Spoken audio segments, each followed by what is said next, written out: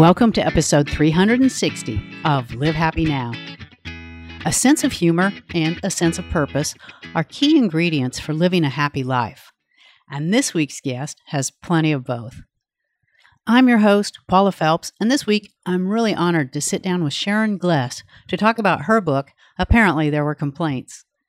Sharon made her television acting debut in 1972 and went on to embody iconic roles including Chris Cagney in Cagney and Lacey, Debbie Novotny in Queer as Folk, and Madeline Weston on Burn Notice. Her memoir is a funny and insightful read that also touches on her struggles with alcohol, marriage, and menopause. Today, she talks about how her gratitude and sense of purpose have shaped her journey. Well, Sharon, welcome to Live Happy Now. Thank you, Paula. I am so excited to have this conversation because I read this book. I fell in love with this book because it is such an adventure, and you make us feel like we're riding shotgun with you through your life. And what a ride. What a compliment. Thank you. Well, what made you decide to write it now? Well, actually, how I came by this book is I just was finishing a series called The Burn Notice, which I did for 7 years. We've heard that. Yeah, right. For USA. And it was about to end. And I got a call from CBS, asked me if I'd come in and talk to them. And I thought, oh, this is cool. They're going to offer me another series, right? And so I got there in the president's office, Nina Chassler. And Nina, when I walked in the door, said, "Welcome home, Sharon." I thought, oh, so cool, right? I'd done Cagney and Lacey there. Anyway, so I sat for an hour and talked with them and had a good time. And at the end of the hour, Nina said, "You know, Sharon, we own Simon & Schuster." So I didn't know that, Nina. And she said, "Well, we do. And I think you have a book in it." And I said, "Well, Nina, I'm not a writer." And she said, "No, but you're a storyteller." There you go. And I don't remember people even telling me that. And I said, okay. So she had the president of Simon & Schuster call me the next day. And I waited a year. I mean, I signed with Simon & Schuster and then waited a year before I even flew to New York to meet him. So you were a little on the bubble about it? I mean, I know I'm going to do another series. Well, that didn't happen. So after I went and met him, I signed and I waited a year again before I even started writing. Anyway, then I finally got on board, and with their help, I wrote a book. It took me 7 years. Well, it was worth the wait, I got to say. And I mean, it's hilarious. I laughed out loud and read so many parts out loud that whole time, like all the way through. But it's important to know you also don't shy away from all that trauma that you went through. And how difficult was it to walk through that again? Because, man, that's really opening up your heart and pulling things back out. It wasn't difficult, and they weren't difficult to remember. I came up with the title first. So the title, tell us how you came up with that. Well, the title informed the piece. I played Christine Cagney for many years, and Cagney was a known alcoholic. And so right after Cagney, they suggested that I might want to check into Hazleton Rehab. And there was a lot of scandal about it. It's life imitating art and all of that. And I was there. It's a 28-day program. I was there 7 weeks. Overachiever? Yeah. So they wouldn't let me out. Somebody approached me, and there's a lot of scandal about it. So it was all over the papers. I was in rehab. And someone approached me saying, "You were in Hazleton?" I said, "Yeah, I was." She said, "Why were you in Hazleton?" And I said, I just tried to come up with something funny, and immediately I said, "Apparently there were complaints." And my husband, who wasn't my husband, was standing there when I said it, and he burst out laughing. So I always remembered that. So when I was offered the book deal, I thought, I think that's what I'll call it. And then, as I said, the title informed the book, and I came up with all the complaints I could remember about throughout my life. I didn't have to do any research there. It was all there. You know, I've read memoirs where people kind of gloss over some of those unpleasantries, but you hold yourself accountable. You are very honest about missteps, and you talk about menopause and marital life. And what do you think others can gain from reading it? Because I was honestly surprised at how forthcoming you were. That they're not alone, that most of us go through it. At least the menopause. I never had a hot flash in my life, but my menopause was highly emotional, very painful. Just didn't know who I was, and all the things I used to do, I didn't do anymore. And menstruating for one. I'm on one of the few people who mourn No longer menstruate. You did not gloss over this. Like, you could have made this an easy ride. You could have filled this with just hilarious stories and been like, Sharon Gless had a great, easy life. But you were so bold and so vulnerable. Well, I was. And, read it. It sounds like I was abused. I was never abused as a child. But I was raised by a very, very strict grandmother. Mm-hmm. Who made me toe the mark in ways usually grandmothers or even mothers don't. So a lot of it was painful, and a lot of times I failed, but I am a product of what I went through. Mm-hmm. And I like me. And believe it or not, as formidable I make that grandmother sound, I really am very, very grateful to her. Right. One of my favorite lines, if I may, in the book, from reading the book, all the painful stuff with her, and how I struggled so to make her proud of me. I was one of 17 grandchildren, and I was her favorite. And that means that she was rough. And years later, I went to this meeting. I want to talk to my grandmother, and I want to know all these hits I've had on television, the awards I've won, and the money I've made, and is she proud of me now? And the medium said, let me check. Goes away, comes back, and she said to tell you she's proud of you still. See, and that's so powerful. Oh my God. And I knew it happened because that's exactly what she said. I'm proud of this. See, and I guess she always was, but she was rough on me. Yeah, and you do a great job of painting how challenging that was for you as a child growing up to try to meet her expectations.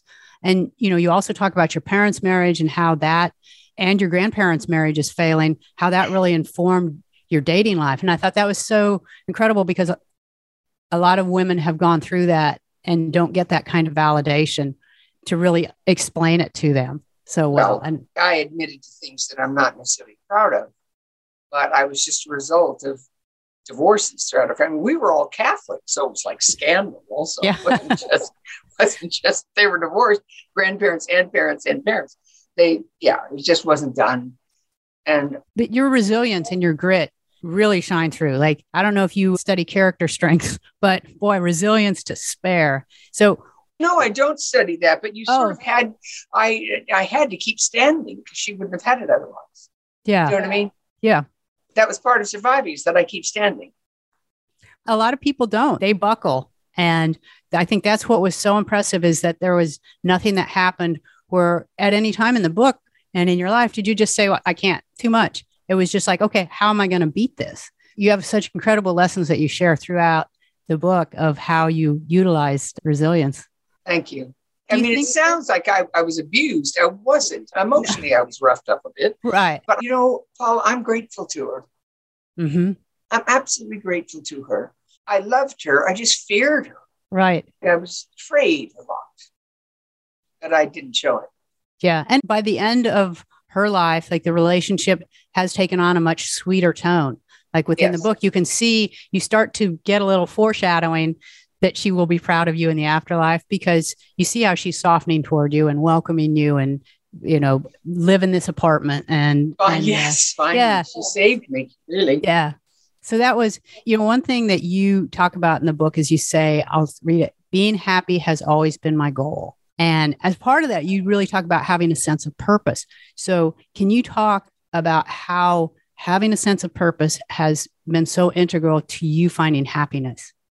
Well, I think you have to have a direction. You have to know what you want or what you want to be. You don't necessarily have to know how you're going to get there. Right. But you do have to have a dream. I study metaphysics, and my metaphysics teacher told me once, you don't have to know what it's going to look like, but you do have to know how you're going to feel when you get it, whatever it is. And I think I've just gone through my whole life just feeling and dreaming and not always knowing what it was going to look like, but my dreams came true in a bigger way than I think I had ever guessed. Yeah, I don't think anyone could have envisioned your career, because women weren't doing your career at the time that you entered it. Going under contract was a rarity. And except for comedies, women didn't star. Right. Barney Rosenzweig, the first man who ever developed dramatic series starring two women. And I can very proudly say, thanks to him, it changed the history of television for women. Oh, absolutely. And you changed the way women saw themselves. And so I want to talk about Cagney and Lacey to begin with, because really that's where it started. I know you did some guest roles and had some other parts in series, but I mean, obviously for many of us, Cagney and Lacey is like that iconic jumping in point where we really got to know you. And what was it like can you talk about the effect that being Chris Cagney had on you? Well, it certainly changed my life. It also formed me. I mean, I do not believe I was a feminist when I signed on. I was not a feminist.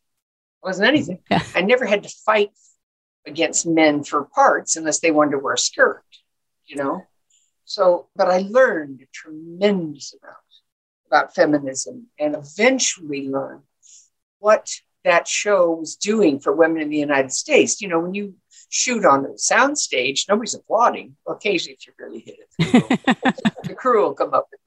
But you are not aware of the impact you're having, and of course, we learn we're having 30 million viewers a week. And I'll tell you, when I first became aware of the impact we had, and I'd been on the show maybe 5 years by then, 6. Wow. Tyne and I were in Washington doing the Women's March against Washington.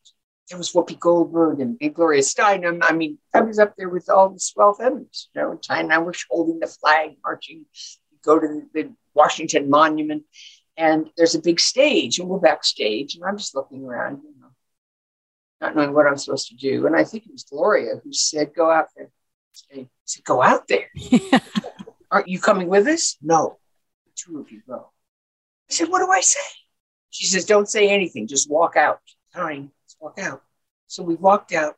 I am telling you, the audience, hundreds of thousands of women, and Barney Rosenzweig, started screaming and crying and clapping. And nobody was more shocked than I. I just turned to Tyne. They couldn't hear us. They watched us. They noticed us.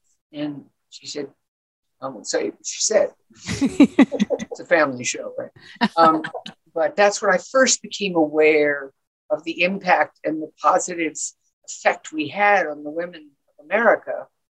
It was so, anyway, it was a great honor. Yeah. And I told you, as we were kind of doing some pre-show talk, I do some work with the International Association of Women Police. I'm editor of their magazine. And boy, the impact that you have had on female police officers. So it's really two groups. Like you've got women who are just inspired to go out and, chase their dreams and be what they wanted to be. And then you've got police officers. I cannot tell you how many times, if your name comes up, and it does, that's the show that inspired them to become police officers.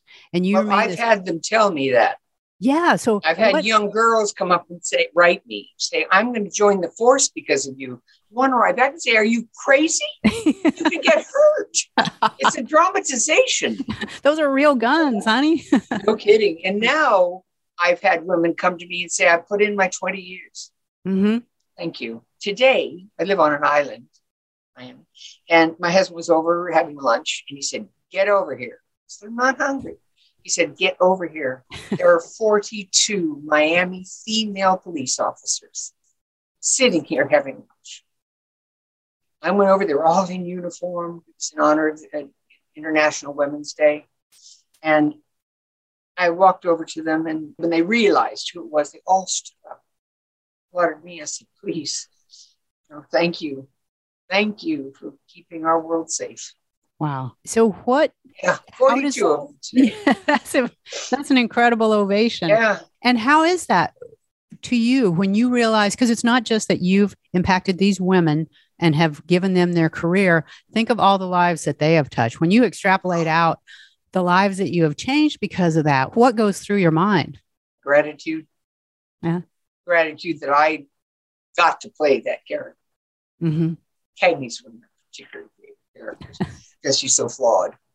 And gratitude that we have so many women protecting us now and that we're safer. Now, another character, God, you've had so many great characters, but another one that just has really changed people's lives was from Queer as Folk and Debbie Novotny. And oh my God, you were the woman. I went after that part. Tell us about that. And what made you want that?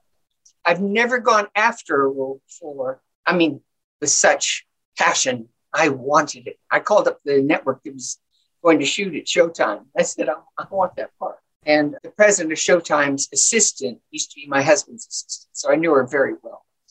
And she said, you don't want this part, Sharon. There's no money in it. I said, I don't care. She said, she's in Canada. I don't. I wanted it because I knew it was a wonderful show.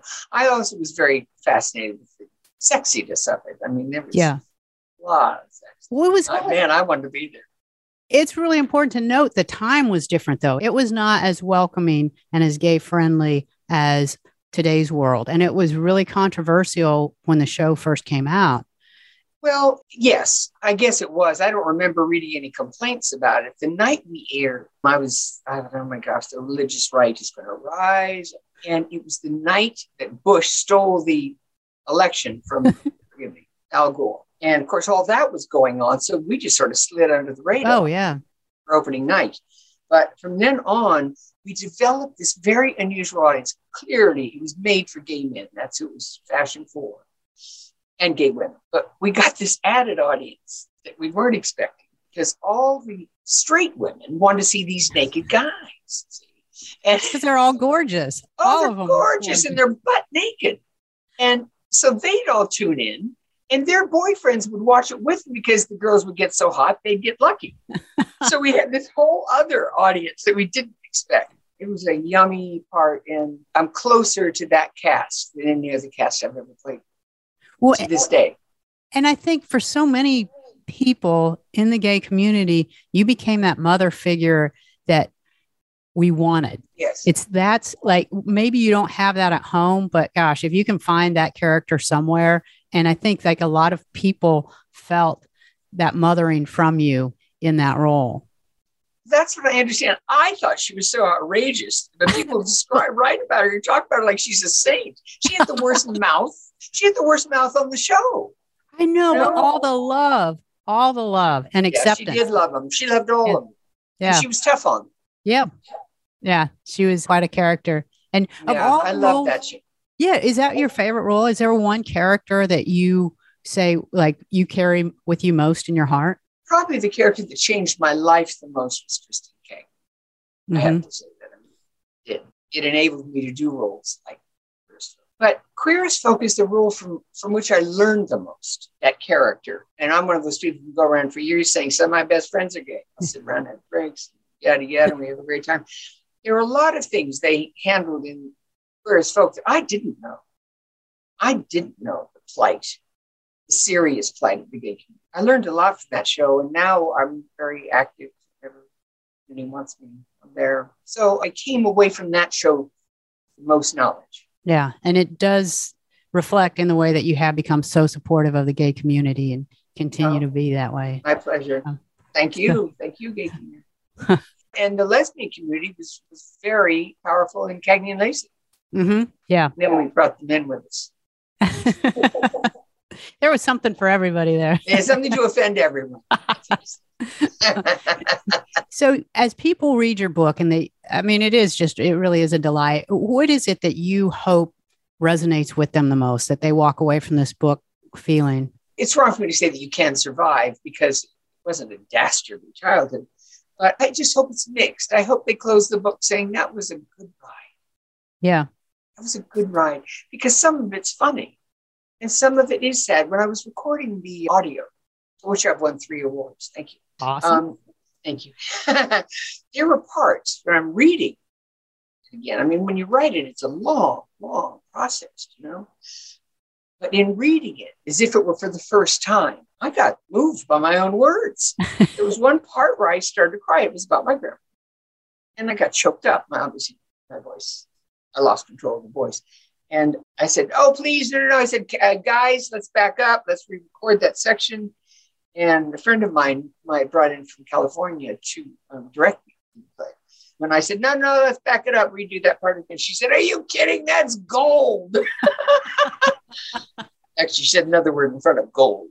But she said, leave it in. So I even touched myself. So I think there is something to offend everyone. You'll laugh and you'll cry times and feel hopeful because I The hardest chapter to write was the last one, because I'm not having to work from memory. I'm not being a storyteller. Now I have to talk about me now. Right. And that was really hard. Interesting. Because it would seem in reading it that it'd be pulling out the past that would be more challenging. The past lives with me. Yeah. I carry it around. And I don't say that it's a complaint. It's just I'm a product, what I went through. And again, it is a brutal childhood, but emotionally, it was tough. I'm a people pleaser. And when you have a grandmother like that, it's just you never stop dancing. Yeah, you're not going to please. Yeah, right. Until the afterlife. And so. Until the afterlife, I'm proud of her. That's great. So what are you working on now? Because again, you thrive, and it becomes so apparent you thrive on work. You thrive on. I do.